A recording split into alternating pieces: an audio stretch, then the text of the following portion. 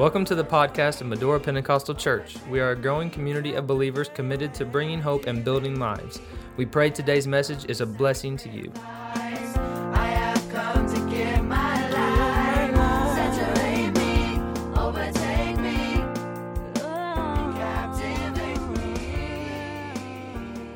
First Thessalonians chapter 5, going back to the verse that we preached from last Sunday morning. I'm going to make this part 2.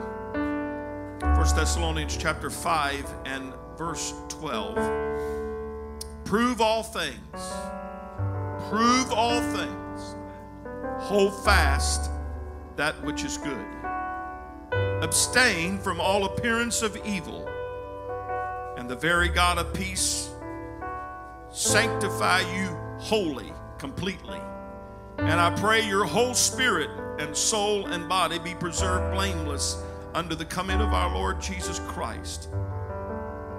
Faithful is he that calleth you, who also will do it.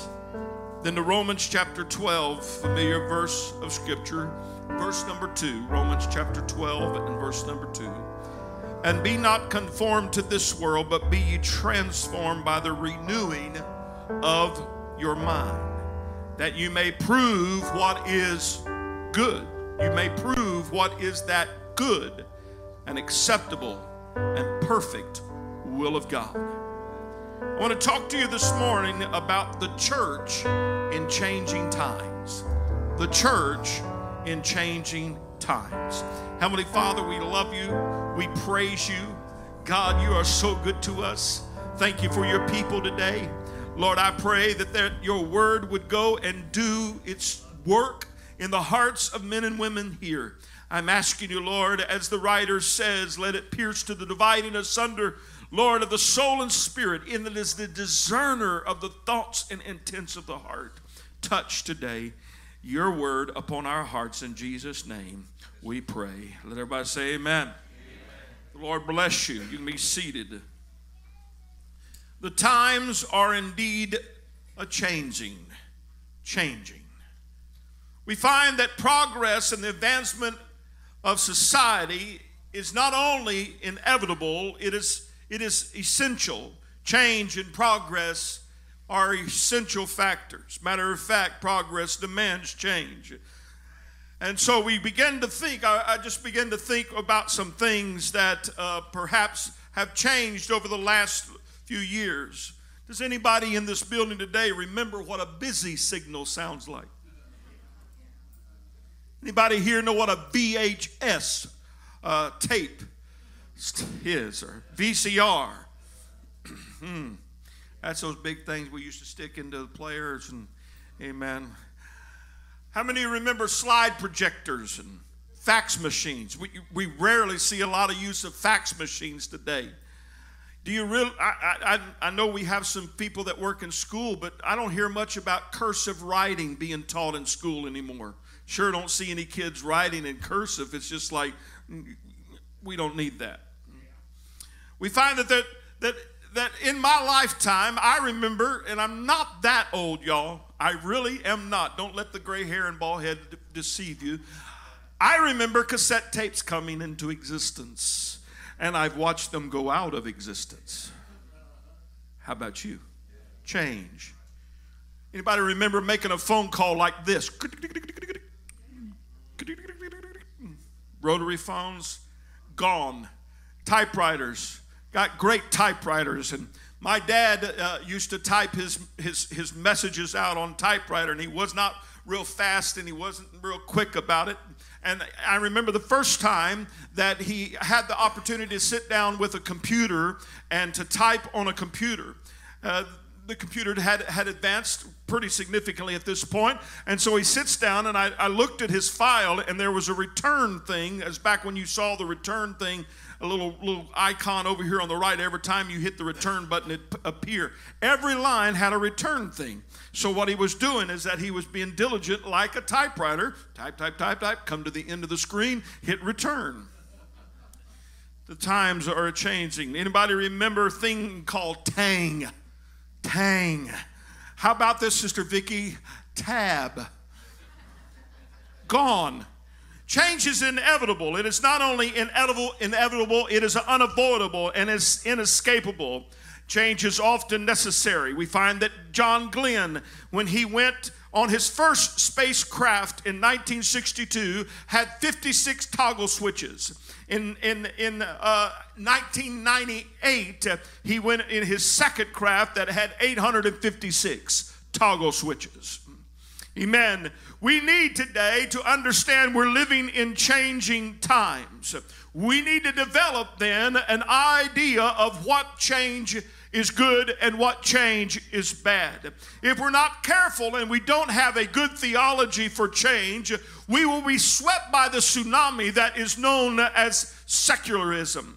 Progress has expanded in the last 30 years like no one could ever imagine. Amen. The process of producing abundance and producing things has now become a routine. We're not shocked by the latest iPhone that comes out. We're not shocked by the latest technological thing that comes out before our very eyes. I doubt very seriously that Mr. Alexander Graham Bell ever envisioned how that his telephone invention would change human communication. In 1876, he obtained the patent for it and said like this: "This apparatus is for transmitting vocal and other sounds telegraphically." Mr. Bell's telephone changed how people communicated, but Mr. Steve Jobs' iPhone changed how people live. Change will happen whether you like it or not. Amen. We talked about it last week. The church is not immune to dealing with the currents of change in the world. The question is, will we be able to determine what is good change and what is not? Quite frankly, change is an integral part of the kingdom of God. God plans for you to change. God plans for me to change. In 2 Corinthians chapter 3 and verse 18, it says, but we all, speaking of the people of God, with open face, beholding as in a glass the glory of the Lord, are changed into the same image from glory to glory, even as by the Spirit of the Lord. Thank the Lord that when we are born again, He doesn't stop working on us. Thank the Lord when we are truly converts and we begin to mature, amen, that we begin to change. What happens to a person that is born again? They change. What happens to a person when they repent? They change. What happens to a person that begins to grow in discipleship? They change. Amen. What happens when the Lord returns? Woo. Can I read to you what the Bible says? 1 Corinthians 15 and 51. Behold, I show you a mystery. We shall not all sleep, but we shall all be changed. I want to tell you, if you want to be a part of that rapture movement, you want to be part of the coming of the Lord, in a moment, in the twinkling of an eye, at the last trump, for the trumpet shall sound, and the dead shall be raised incorruptible, and we shall be changed. Hallelujah. If you don't like change, you're going to miss the rapture. Hey, I want to change someday. How about you? The point is, the church is a place of change. It is where the depressed can be set free. It is a place where the discouraged can be encouraged. It is a place where the oppressed can feel freedom. It is a place where those that have no hope can find hope. Amen. Thank God for the positive change that happens in the kingdom of God. When you begin to think about change and things that should change and things that shouldn't change, there are some things that must be in our discussion that should never be tampered with. The Bible says in Malachi, I'm the Lord said, and I change not. He is the unchangeable God. It'll never change. Hear, O Israel, the Lord our God is one Lord. It'll never change from that. Jesus declared, heaven and earth shall pass away, but my words shall not pass away. God and His word is unchangeable. What He says about sin is unchangeable. What He says about salvation is unchangeable. What He has said about healing is unchangeable. What He says about marriage and morality is unchangeable. Amen. What He says about heaven is unchangeable. Amen. When He declares that His promises are yea and amen, He is saying that they are unchangeable. Yet we've got to determine a good theology for change and determine what is changeable and what is not changeable. Let me give you 3 examples in Scripture that show us the distinction between changeable and unchangeable. Example number 1, you remember blind Bartimaeus cried out to Jesus to heal him, and all Jesus did was speak to him. That's what all he did was just talk to him and said, "Go thy way, thy faith hath made thee whole." And blind Bartimaeus became seeing Bartimaeus. And so he was healed. Example number 1. Example number 2, in Mark 8, we read how some people from Bethsaida brought a blind man to Jesus. He did not merely speak to him this time, but rather he took him by the hand and led him out of town. Then Jesus spit on the man's eye. Health department have a problem with that today, wouldn't they? Jesus spit on the man's eye, put his hands on the man. Jesus then asked the man if he could see anything, and the man responded, "I see men walking like trees." Jesus laid on his hands on him the second time, and the man became completely healed. Example number 3, in John chapter 9, Jesus healed another blind man by spitting on the ground, made some mud, then applied it to the blind man's eyes. Then Jesus sent him away to wash in the pool of Siloam, and the blind man was healed. What is the unchangeable in these examples? What is the constant in this example? Is that Jesus was the healer. Jesus is the healer. Jesus is the one that is a miracle worker. What is the changeables in this story? Is that each one of them was done differently. The method was different. The manner was different. He spoke to one and he was healed. He spit in the eye of another and he was healed. He spit in the third man. He spit on the ground, made some mud, stuck it in his eye, and told him, "Go wash in the pool of Siloam." What Jesus understood is that unless we're very careful, we will make methods unchangeable. If he did it all 3 the same way every time, we would make a doctrine about it. Well, that's how you got to pray for them. That's what you've got to do. It's just got to be that way. But what he showed us is that the method may change, but what is unchangeable is his word, is that he's the healer.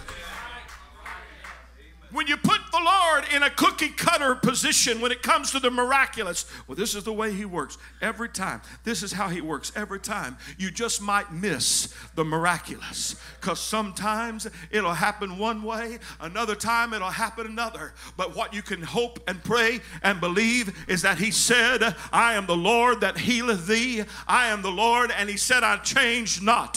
Those that have perhaps wondered what happened to my relative, I want to tell you what the Lord said is that there was going to be a change that took place. Brother Don Johnson wrote the song, "Somewhere between here and there, there's a healing service." There's no cancer on the other side. I said there's no cancer on the other side. Hallelujah. There's no arthritis on the other side. There's no high blood pressure on the other side. Just between here and there is a veil. Amen. We cannot see it right now, but it's just as real. It's just as sure. Hallelujah. I'm telling you, the method may change. Don't get caught up in the method. So how are we going to test fruit? Or how are we going to test change? You want to examine change by its fruit. Somebody say, examine the fruit. Matthew chapter 11 is a powerful verse of Scripture in verse 18. Jesus said, "For John came neither eating nor drinking, and they say he hath a devil." John was one strange man. John the Baptist was a strange man. He only had a short ministry. It's almost like the Lord brought him on the scene, said, "I'm done with you," and took him off the scene. But yet Jesus said there was not a greater prophet than he. And so they say they have the devil. The Son of Man, speaking of himself, came eating and drinking. And they say, "Behold, a man gluttonous and a winebibber, a friend of publicans and sinners." But wisdom is justified of her children. John's method and Jesus' method seemingly were totally different. Yet both of them fulfilled their kingdom assignment. When John showed up, Jesus said that generation was like children calling out to their friends in the marketplace, and they said with a little hint of sarcasm. John, you played the music, but you are not dancing to it. You must be a devil. Jesus ministered completely different than John, but they both had results, proven results.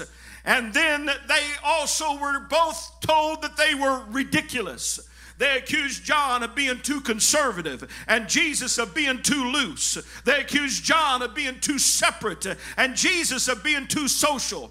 Both were right. Both got results based on their calling, but also on their wisdom. God put John in a place that he was going to be the rough, tumbling man, in just looking different, sounding different, preaching rough and gruff. Amen. And then Jesus comes along and he's a little different. But you know what John preached? Repent, for the kingdom of heaven is at hand. You know what Jesus preached? Repent, for the kingdom of heaven is at hand. Aren't you glad that God doesn't make every church just in their methods exactly alike? Hallelujah. Can I tell you what works in Nashville, Tennessee may not work. A church in Nashville, Tennessee may not work in Medora, Indiana. God said, I'm going to use different methods, but it's going to be the same message. We got to understand today, change is important when it comes to method. The religious and the self-righteous Pharisees confused changeable things with unchangeable truth. Changeable things with unchangeable truth. All right, I want to talk to you about 3 different kinds of destructive change. John's methods were different from Jesus. And so John was different, Jesus was different, but hear me. It's not a green light just to go change willy-nilly. Somebody say, I know that's right. Methods in ministry should be tested before they're embraced. My dad, I've said this before, my dad used to have a saying, don't be the first one to pick up anything new, and don't be the last one to lay anything old down. Think on that, just chew on that a little bit. If you want to know some of what we talked about, go back to the podcast and check out last Sunday morning's lesson. Amen. But change that is based on innovation alone is dangerous. Change that is based on convenience can cause unspeakable harm. Change that is based on personal whims and ideas and desires. I want it this way. I like to have it this way. I want it to be like this. This is for me. Change based on what is popular is often short-lived. Fads come and go. Just ask people like King Saul and King Uriah and Aaron's son, who was just briefly there and then gone because they got messed up in their methods. Let me share it with you. Amen. Change based on unfulfilled expectation leads to ruin. If you're taking notes, write this down. I will show you 3 changes that is very deadly. Number 1, change based on unfulfilled expectations is dangerous. 1 Samuel chapter 13 and verse number 8. And he tarried 7 days, speaking of Samuel, he tarried 7 days according to the set time that Samuel had appointed. But Samuel came not to Gilgal, and the people were scattered from him. And he said, bring hither a burnt offering. Saul said, bring hither a burnt offering to me and peace offering. And he offered the burnt offering. That sounds pretty innocent. Samuel set up the appointment, and he's 7 days late. I don't know about you, that probably bothered me. Anybody ever been to the doctor's office and they got you 30 minutes late, an hour late, 2 days late? Change your appointment, can't get to you. Yeah. I don't know. Is there any patient people in the house that just would put up with that and go on? Here is Saul twiddling his thumbs, waiting on the prophet Samuel to show up because Samuel has the authority to offer sacrifice. Saul does not have the authority to offer sacrifice. And so here is Saul. He's waiting. Day 1, day 2, day 3. Amen. And I can see Saul as he's getting impatient, and he says, something's got to be done. We need a sacrifice around here. We're losing people left and right. For the Bible said the people were scattered from among them. And so Samuel, he just doesn't get this new generation. Oh, Samuel's old. set in his ways. I know how to do this. I don't care what they say. I can take care of this right now. Somebody needs to do something about here. I wish somebody pick up an animal. Let's sacrifice her right now. Amen. What is he saying? He's saying that I know a better way. Amen. It is dangerous to institute changes that are based on unfulfilled expectation. Samuel didn't show up like Saul thought he was supposed to be, so Saul panicked. He got desperate and impatient. Saul stepped out of his calling for the sake of expediency and improper expectation. Saul was impatient and rebellious, and he sacrificed when he should not have sacrificed. Amen. I can see Saul say, Samuel, that old prophet, has just lost touch with people. These old preachers, they just don't understand what this generation. Y'all get quiet on me now? Is that all right? Whenever people decide to change out of unfulfilled expectation, they're setting themselves up for a dangerous, dangerous experience. Let me prove and show you what happened. In 1 Samuel 13 and verse 13, and we find that Samuel shows up and he says to Saul, "Thou hast done foolishly. Thou hast not kept the commandment of the Lord thy God, which he commanded thee. For now would the Lord have established thy kingdom upon Israel forever." But then he says, but now thy kingdom shall not continue.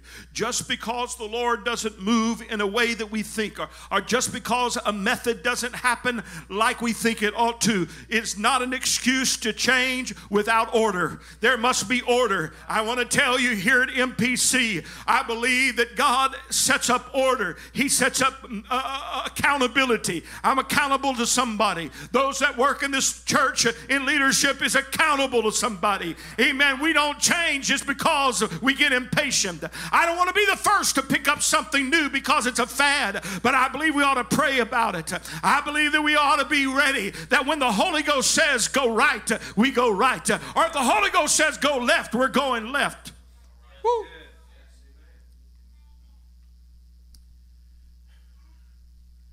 People who adopt change for the sake of some expected growth chart are asking for trouble and rebuke from the Lord. It's just not about numbers, church. It's not just about number. I want everybody, I pray that everybody in Medora is born again of the water and the Spirit. I pray that everybody in the Tri-County area, amen, from Seymour to Bedford, down to Salem, is born again of the water and the Spirit. But I don't want to get ahead of God's divine order. That's what happened to Saul. Number two, change that is based on indifference is dangerous. Change that is based upon indifference is dangerous. Leviticus chapter 10 and verse number 1. And Nadab and Abihu, the sons of Aaron, took either of them his censer and put fire therein and put incense thereon and offered strange fire before the Lord, which he commanded them not. And there went out fire from the Lord and devoured them, and they died before the Lord. Then Moses said unto Aaron, that is it that the Lord spake, saying, I will be sanctified in them that come nigh me. I will be holy in them that come nigh me, and before the people I will be glorified. And Aaron held his peace. The story doesn't play real well in our touchy-feely world today of I'll do worship my way, you do worship your way. Doesn't play real well. Nadab and Abihu, by all appearances, were just abject failures. These guys approached their worship and their ministry duties with a blatant disregard for the holy fire of God, because the Lord said, don't offer any fire but the fire that I have sent down. Don't bring strange fire. Don't bring illegitimate, unauthorized fire into my holy presence. Anything that is pertaining to something that started from flesh, I don't want that, because God had sent fire down when he made his tabernacle and ordained his tabernacle. And that's the fire he said, I want you to maintain. That's the fire I want you to keep. I want to tell you, by the help of the Lord, let us continue the holy fire of God and the holy experience of God for any change that puts God on a back burner and his move on a back burner is dangerous. So what did they do? They tried to change the standard of worship into something they wanted that pleased them. The vast majority of churches today have good bands. The vast majority of churches today have all kinds of great sounds, and some have all kinds of different things. But I want to tell you what, I'm not going to settle for a surrogate move of God. I want a move of God that's based on prayer, that's based on worship, that's based on fasting and seeking God. Lord, we want our worship to be what you want us to be. Amen. With an open heart and a humble heart before his presence. Lord, pour out your fire, pour out your holy fire in this place.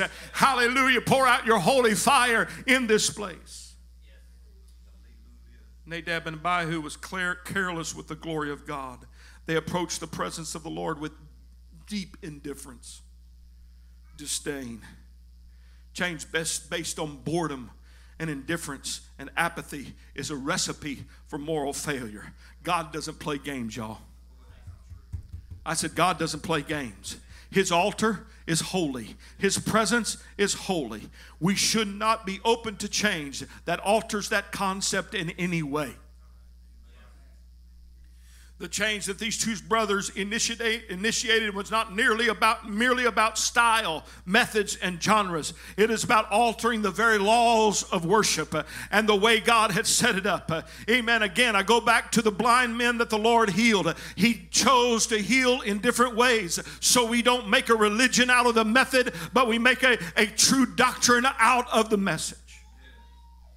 The closer you get to the presence of the Lord, the more serious you must become. For the Lord said, anyone that comes close to me, I will be sanctified, and before all the people I will be glorified. So change that is based on indifference, doing it my way, is deadly. Let me show you number three in the dangerous kind of change. Change that is based on pride. We have Saul that was doing it because he just thinks I want to be changed. I want to get. He was impatient and had expectations ruined. Nadab and Abihu did it out of indifference. This third guy did it out of pride. Change based on pride is dangerous. King Uzziah was the picture of success in Scripture. He was a great king. He was a successful king. He did that which was right in the eyes of the Lord. But in 2 Chronicles chapter 26 and verse 16 it says, But when he was strong, his heart was lifted up to his destruction. For he transgressed against the Lord his God and went into the temple to burn incense upon the altar of incense. When he was strong, when he was successful, when everything was going good, I don't want to ever get to the place that our success is so good we think we got it. We've arrived. This is how we do it. We know how to do it. You hoi polloi, some other place don't know how to do it. We've got the best way. And so this is the mentality I see in this king when he says, I'm strong, I'm successful, I want to do it my way. King Uzziah arrived at the throne at the young age of 16. His subsequent reign was one of the longest in all of Israel's history. The Bible says that he first of all did that which was right in the sight of the Lord. It also said that he sought the Lord and was connected to the prophet. The Bible declares that he sought God in the days of Zechariah the prophet. Amen. But what a sad statement when it says when he was strong, his heart was lifted up to his destruction. Pride caused Uzziah to stray away from what was real and what should never change. Uzziah wanted to do it his way and offer up incense when again it was the priest's responsibility.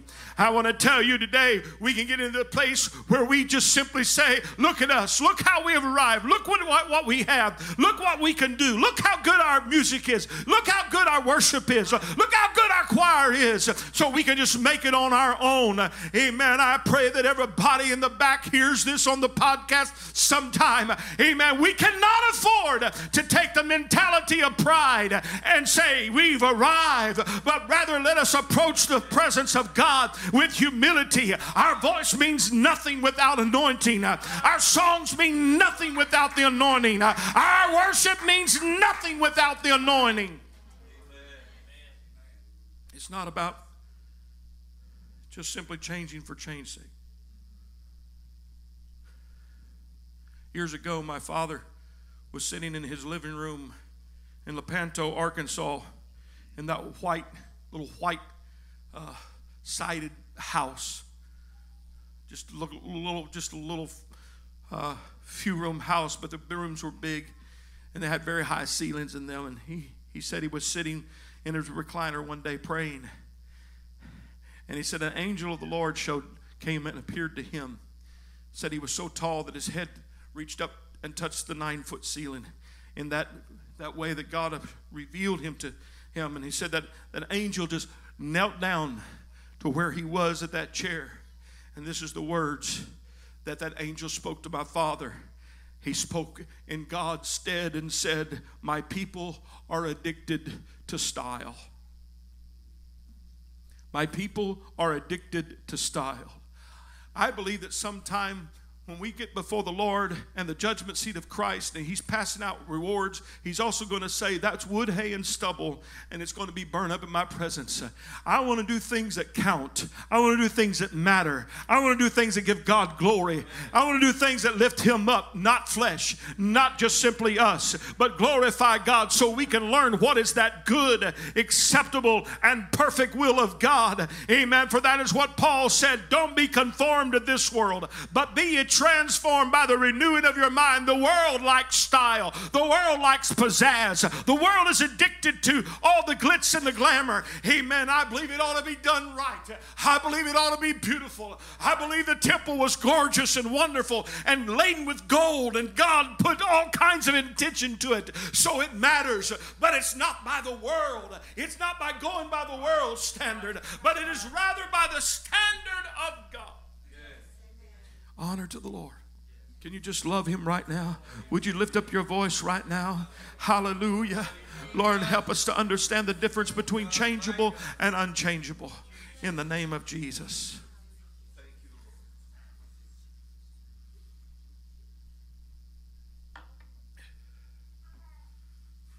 The goal of this world system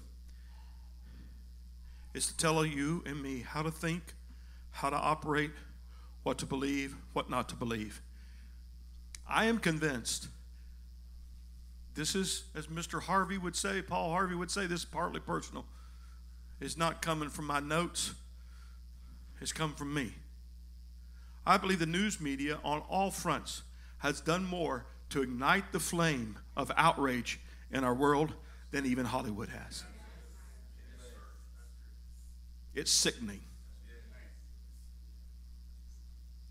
What are they trying to do? Well, first of all, they're trying to get an almighty buck and great ratings. So what do they want? They want you to think like they think. Believe what they believe. Amen. Embrace what they embrace. But the Bible is very clear. The world is about destroying you. The mentality of the world. The mentality of the world. I'm not going after people. I'm going after mentality and a way of thinking. It's a spirit of the age. Ephesians chapter 2 and verse 2 says, where in time past ye walked according to the course or the thinking of this world, according to the prince of the power of the air. The influencer is darkness. Can you say amen? The influencer is darkness. The spirit that worketh in the children of disobedience. You used to, don't pick that up again. In Galatians chapter 1 verse 4, it says, who gave himself for our sins, speaking of Jesus, that he might deliver us from this present evil world. It's not that he's just delivering us physically. Someday that will happen, but right now it's the mentality and the spirit of the age. We want to be delivered. Don't be conformed. Don't let change conform us just so we're just like somebody else. Yes, let's adopt good things. Yes, and you better I challenge you to be here tonight, because I'm going to follow up with what I'm preaching today. Tonight, be in the house of the Lord. The world wants to tell us how to think. We need some rebels. I said we need some rebels that just simply says, I'm not following you. I'm not going after you. I'm going to rather be transformed in my mind and in my thinking. Holy Ghost, hit this place right now. Hallelujah. The word conform means to force you to accept change, force you to accept it. The world systems and the thought police of secularism says you must accept what we tell you today. Amen. No matter what has been believed and thought for thousands of years, all of a sudden we know better. Now we know how to do it better. Amen. We want to tell you, don't support Israel. I say that's a dangerous move. They want to tell you, support same-sex marriage. Amen. That's a dangerous move. Life doesn't begin at conception. You know, it's all right. Just go ahead and destroy the baby. Sex before marriage, that's just a normality today. Divorce and just adultery is just commonplace. I want to tell you that God said, that's not my word. Hallelujah. I don't want to follow the polls. I don't want to follow the systems when it comes to change.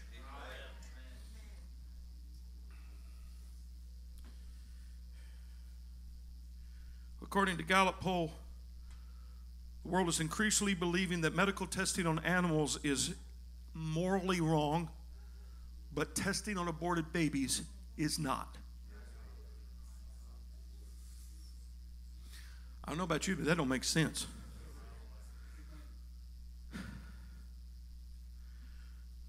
Truth doesn't change. The word doesn't change. All next month, by the help of the Lord, every single service is going to be about this word and laying a reminder at our feet about how important the word of God is. Devil attacks the word. This is not just simply our idea or thought. It is it thus saith the Lord. If it's not in the book, we're going to use wisdom and ask God to help us. The Bible said don't add to nor take away.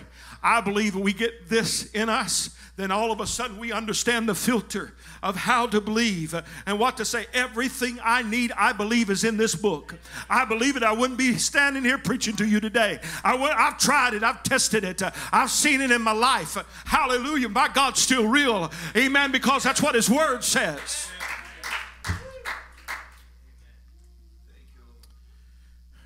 The writer says, prove, test, prove all things. And then Paul wrote, prove that which is good, acceptable, and perfect.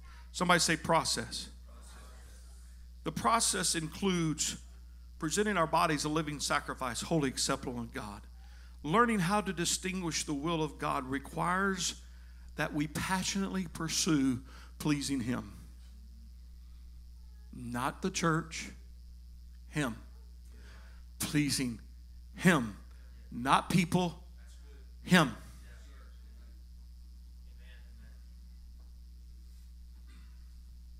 Again, I'm talking about a church in changing times. Prove all things. Prove, test, and approve. We talked about it last week. Things that must be tested and then valued. Tested. How do you do it? Pray. Can I ask you a question? Walk up to the refrigerator in your house, open the door, reach in and get a jug of milk. You look at the date, don't you? Mm-hmm. Oh, I know there's some chuggers in the house. But you take that jug of milk and you open up the lid. You go, I do. If it's close to the date, I sure do. Oh, I'm gonna pour that in my cup, and I'm gonna get ready to take a good drink of milk. Anybody ever took a swig of spoiled milk? What little hair I have gets curled.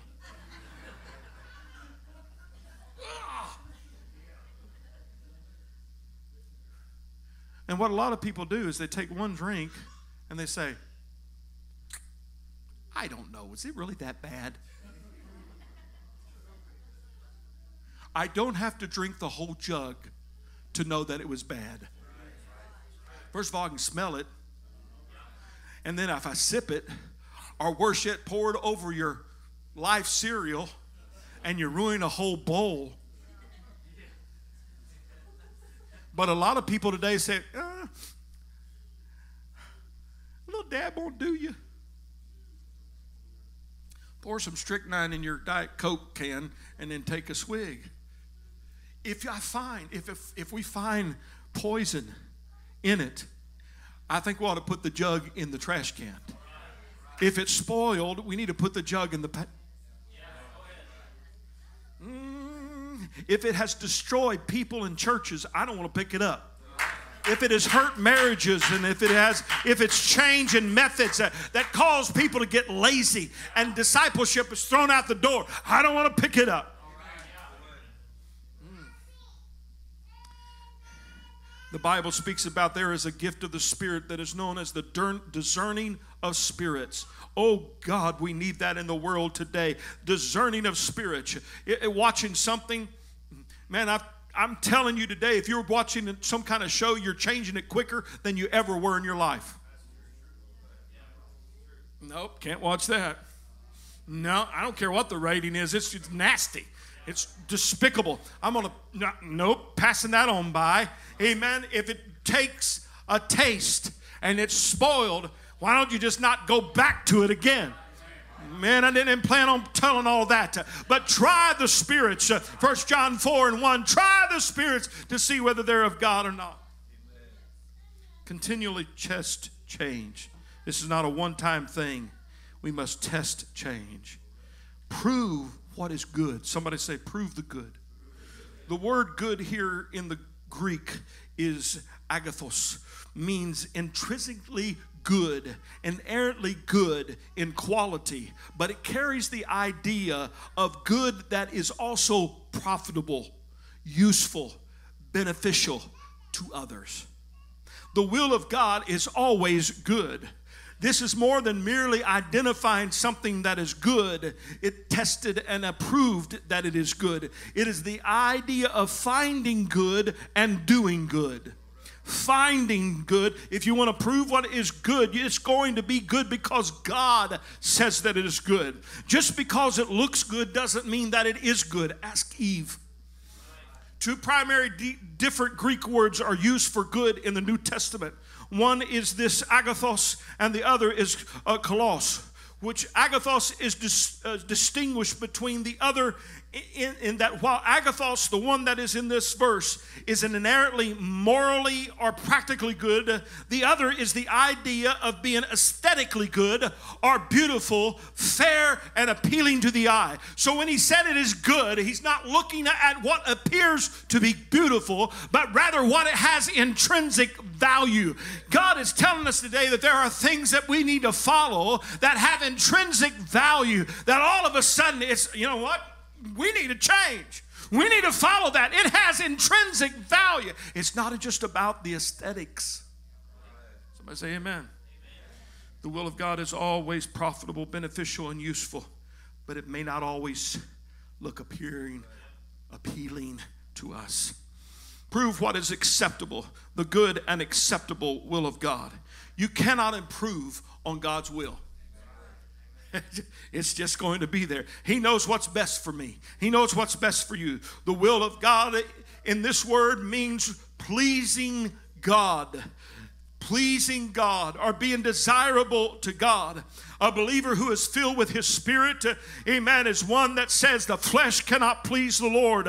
Romans 8:8. The flesh cannot please the Lord. We find that the writer of Hebrews says without faith it is impossible to please God. We see that in Romans it tells us that we're to present our bodies a living sacrifice, holy and acceptable or pleasing unto God. In 2 Timothy chapter 2 and verse 4, the Bible declares, no man that warreth doth entangle himself with affairs of this life, that he may please him who hath chosen him to be a soldier. Amen. I want to tell you today, we need to walk worthy by pleasing the Lord. If you get it in your heart, Lord, I want to please you. I'm not worried about pleasing other people. I want to please you, because if I please you, I can impact others. If I please you, I will help others. If I please you, I'll bless others. Proving what pleases him. That's what's important. So when it comes to change, is it good? Does it have intrinsic value? Does it add value to the kingdom of God? Does it promote the kingdom of God, or does it promote flesh? Then secondly, is it pleasing to the Lord? Is it pleasing to God? And then the perfect, proving the perfect will of God. Good, acceptable, and perfect will of God is not speaking about three different levels of his will. The will of God is always good. It is always acceptable. It is always perfect. But when it comes to change, we better understand these three understandings of the will of God. Perfect here means an end, a purpose, an aim, a goal. It means complete maturity, fully developed, full grown. It is brought to a conclusion. It is finished, wanting nothing. Amen. This is the aim and the goal. It is the ultimate goal of knowing the good and the acceptable, then the perfect will of God. The will of God may not always look good, but it will always be good. The will of God doesn't always please us, but it will bring glory to him and honor to him. When we look ahead in the year to come, we ask ourselves, Lord, is this pleasing to you? Lord, does this bring glory to you? Lord, does this bring glory to you? If it doesn't, back away.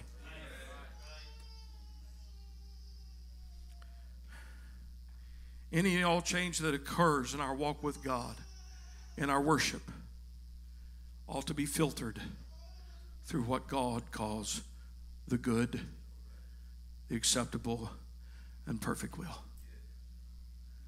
Stand with me, please. What I want to do last Sunday, this Sunday, and tonight is that I want to create a theology, an understanding, a biblical understanding of change. Here's what I've watched over the years. People that have walked away from God doctrinally. People that have walked away from God doctrinally. Maybe they moved on and they said, I don't believe this anymore. At the heart of almost everyone, and I've sadly encountered it in preachers, I've encountered it with people, is at the bottom rung is bitterness, Brother Matt. Somewhere they got hurt.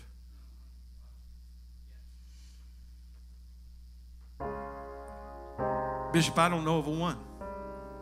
Somewhere they didn't get offended. Somewhere they got hurt. I want to tell you, I can't afford to walk away from what pleases God because somebody hurt my feelings. I go back to what I've said and re-entered in this message today. It's not about pleasing people or me thinking that it is beautiful and aesthetic. It's about me saying, God, is this your goodwill? Is it got quality? Does it have transcendent value? Lord, is this acceptable? Does it please you? I want to please the Lord. I said I want to please the Lord because, Brother Pork, one day I want to grow up. One day I want to have the perfect will of God, and that is the place of maturity. Hallelujah. Would you begin to lift up your hearts right now to the Lord in this place? Oh God, Lord, today we are living in changing times.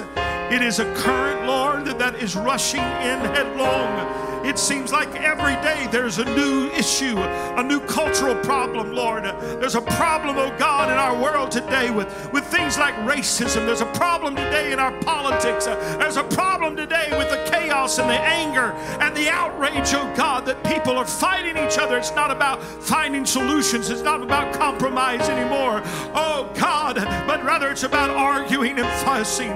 Lord, today, help us to just simply walk away from that and say, God, what is your good? What is your acceptable and perfect will? I got to find out. I got to find out today. Hallelujah. We're going to sing a song. Amen. I'm going to open up this altar. If you feel God tugging at your heart today and you say, I just need to pray. I just really need to touch God. Why don't you come on? Why don't you come and spend some time in prayer? We'll sing a song, but why don't you come today and say, I'm committed to the good. I'm committed to the acceptable and the perfect will of God. I'm committed to what has value. I'm committed to what pleases Him. I'm committed to walking in the way that makes me grow up. I'm committed in the way, Lord, I pray today, help us be agents of positive change. Help us today to be agents of positive change. Lord, change, dear God, that ushers in revival. Change that ushers in a move of God. Change that brings hope and builds lives. Lord, change, dear God, that stands upon your word. Oh, Holy Ghost today. Hallelujah. I praise you, Lord. I praise you, Lord. I thank you, God. Lord, for this is the day, God, that you have made. We rejoice in you. We praise you. God, we need to hold fast that which is good. Prove all things. Hold fast to that which is good. Hallelujah. Lord, not conform to the world, but rather transform by your renewing today. In the name of Jesus, come on and just call out to the Lord in this place. Call out to the Lord in this place this moment. Heavenly Father, we need you today. Lord, we need you today. Change my heart. Thank you for joining us today. We pray you have been encouraged. If you would like more information about Medora Pentecostal Church, you can check out our website at www.medorachurch.com.